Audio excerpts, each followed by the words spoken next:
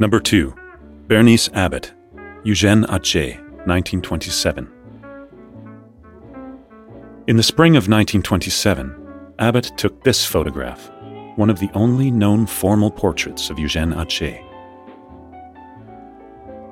Atget was born in 1857 in the small city of Libourne, near Bordeaux, in southwestern France.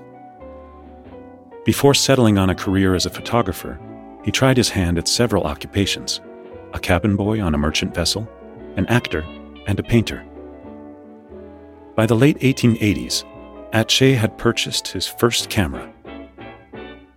A few years later, he hung a sign outside his studio advertising "Documents for Artists." He supplied factual photographs of subjects ranging from art and architecture to landscapes, meant to be used as source documents for painters, designers, urban planners, and manufacturers.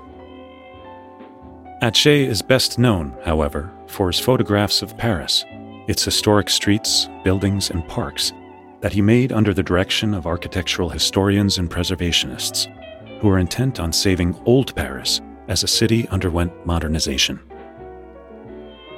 In 1930, the French art critic Pierre Mac-Orlan compared Atget to an old-fashioned street vendor. Atget was a man of the street, an artisan poet of the crossroads of Paris. He did not advertise his occupation by an appropriate street cry. But one could not fail to note his tall figure, a little stoop-shouldered, carrying a camera on a tripod.